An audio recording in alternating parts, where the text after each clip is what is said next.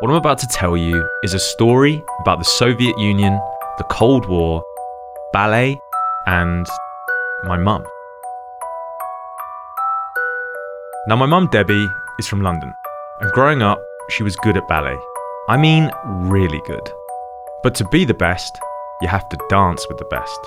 And the undisputed masters of ballet were, and are, in Russia. So off she went to Leningrad in 1974 at the height of the Cold War, the first Westerner to dance at the Kirov, now known as the Mariinsky, arguably the greatest ballet company in the world. Things didn't exactly go well. My mum was ignored, shunned, and even feared as a foreigner. To top it off, she ended up getting really sick. She was left in an isolation ward to die on her own.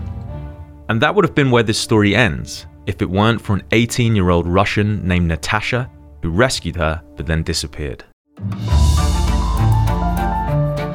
For nearly 50 years, my mum has wondered what happened to her. She searched for her, but never managed to find her. So that's exactly what I'm setting out to do. This is my attempt at finding Natasha. Subscribe to this feed to hear the full story. All episodes will be out on the 18th of May. Wish me luck.